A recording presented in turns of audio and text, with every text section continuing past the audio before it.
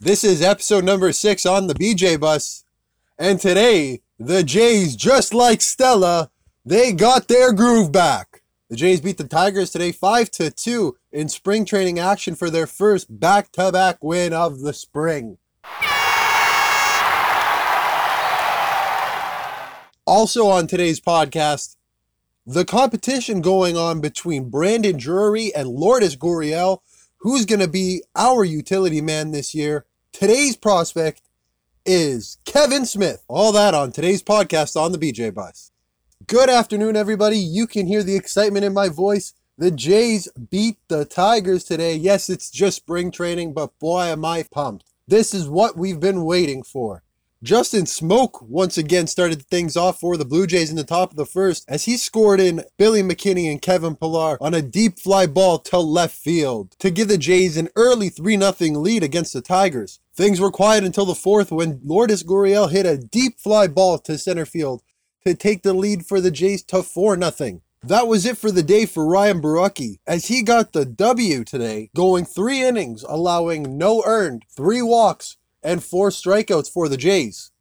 Brandon Dixon of the Tigers hit a home run for them in the bottom of the fourth, taking Danny Barnes to center field, reducing the Jays' lead to 3.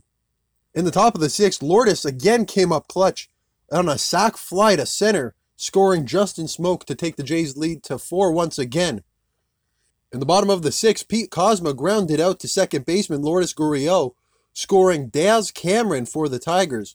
But that was it for today's ball game, as the Jays won 5-2.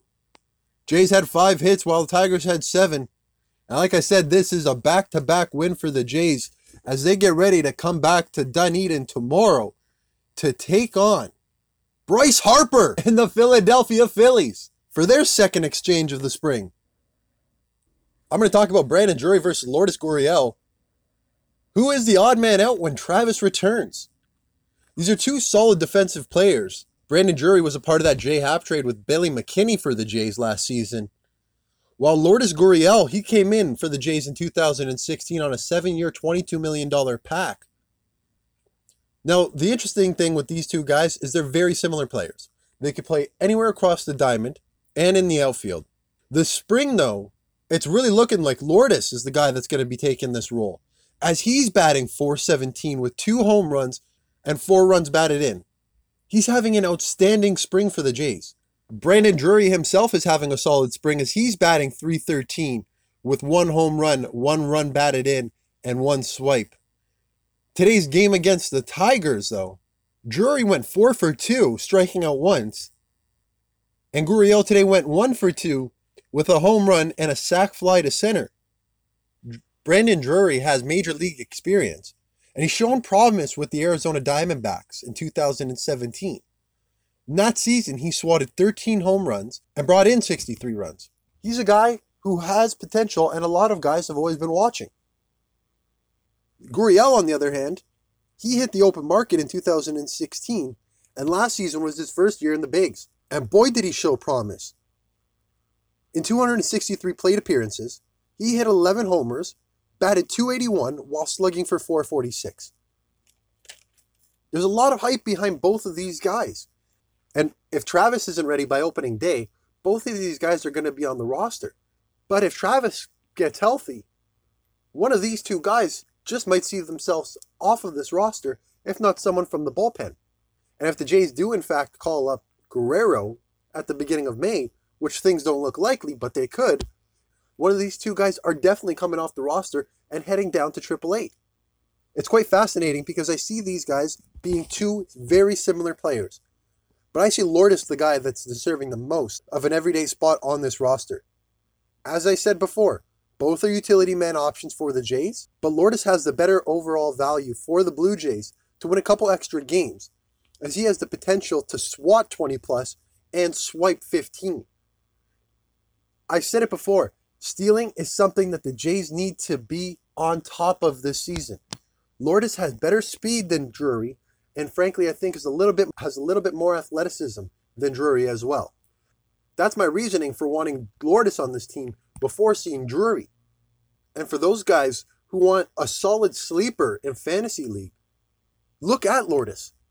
If he's on the opening day roster, he could be a solid sleeper pick in deeper fantasy leagues. Took home Rookie of the Month honors in July after batting .423 with 4 home runs, 14 RBIs, and 4 doubles. Today's Prospect Watch. The Jays shortstop Kevin Smith is right now ranked the 6th top prospect for the Blue Jays. And last season, he showed us why. Between Lansing and Dunedin, in 575 plate appearances, he had 158 hits, 25 home runs, bringing in 93 runs, and stealing 29 bases, batting .302, and having a slugging of .528. Now, the Jays brought him in initially, knowing that his offensive capabilities were outstanding. But by gosh, this guy looks like he could be another stud for the Jays. If he continues to rake the way he is, I keep saying it time and time again, people. The Jays are going to have an incredible prospect system coming up. Looks like Shapiro and Atkins really know what they're doing as they picked this guy up in the 4th round in 2017. I bet you any money that there's quite a few teams wishing that they could take him back in the 1st round.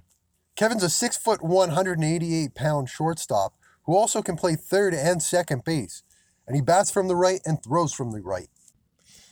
In Kevin's final season at University of Maryland, he batted .268, had 13 home runs and 48 runs batted in, with 4 stolen bases. He could very well be the guy that pushes Vladdy to the corner outfield in a few seasons. Keep an eye out for Kevin, what he might do this season. There's a very good chance he's going to be playing with New Hampshire this season in AA ball. If he does well enough, he might even get the call up to AAA, and in just a couple of seasons from now, we could even see him playing part-time in the bigs. You guys all know how excited I was about the Buckhole signing.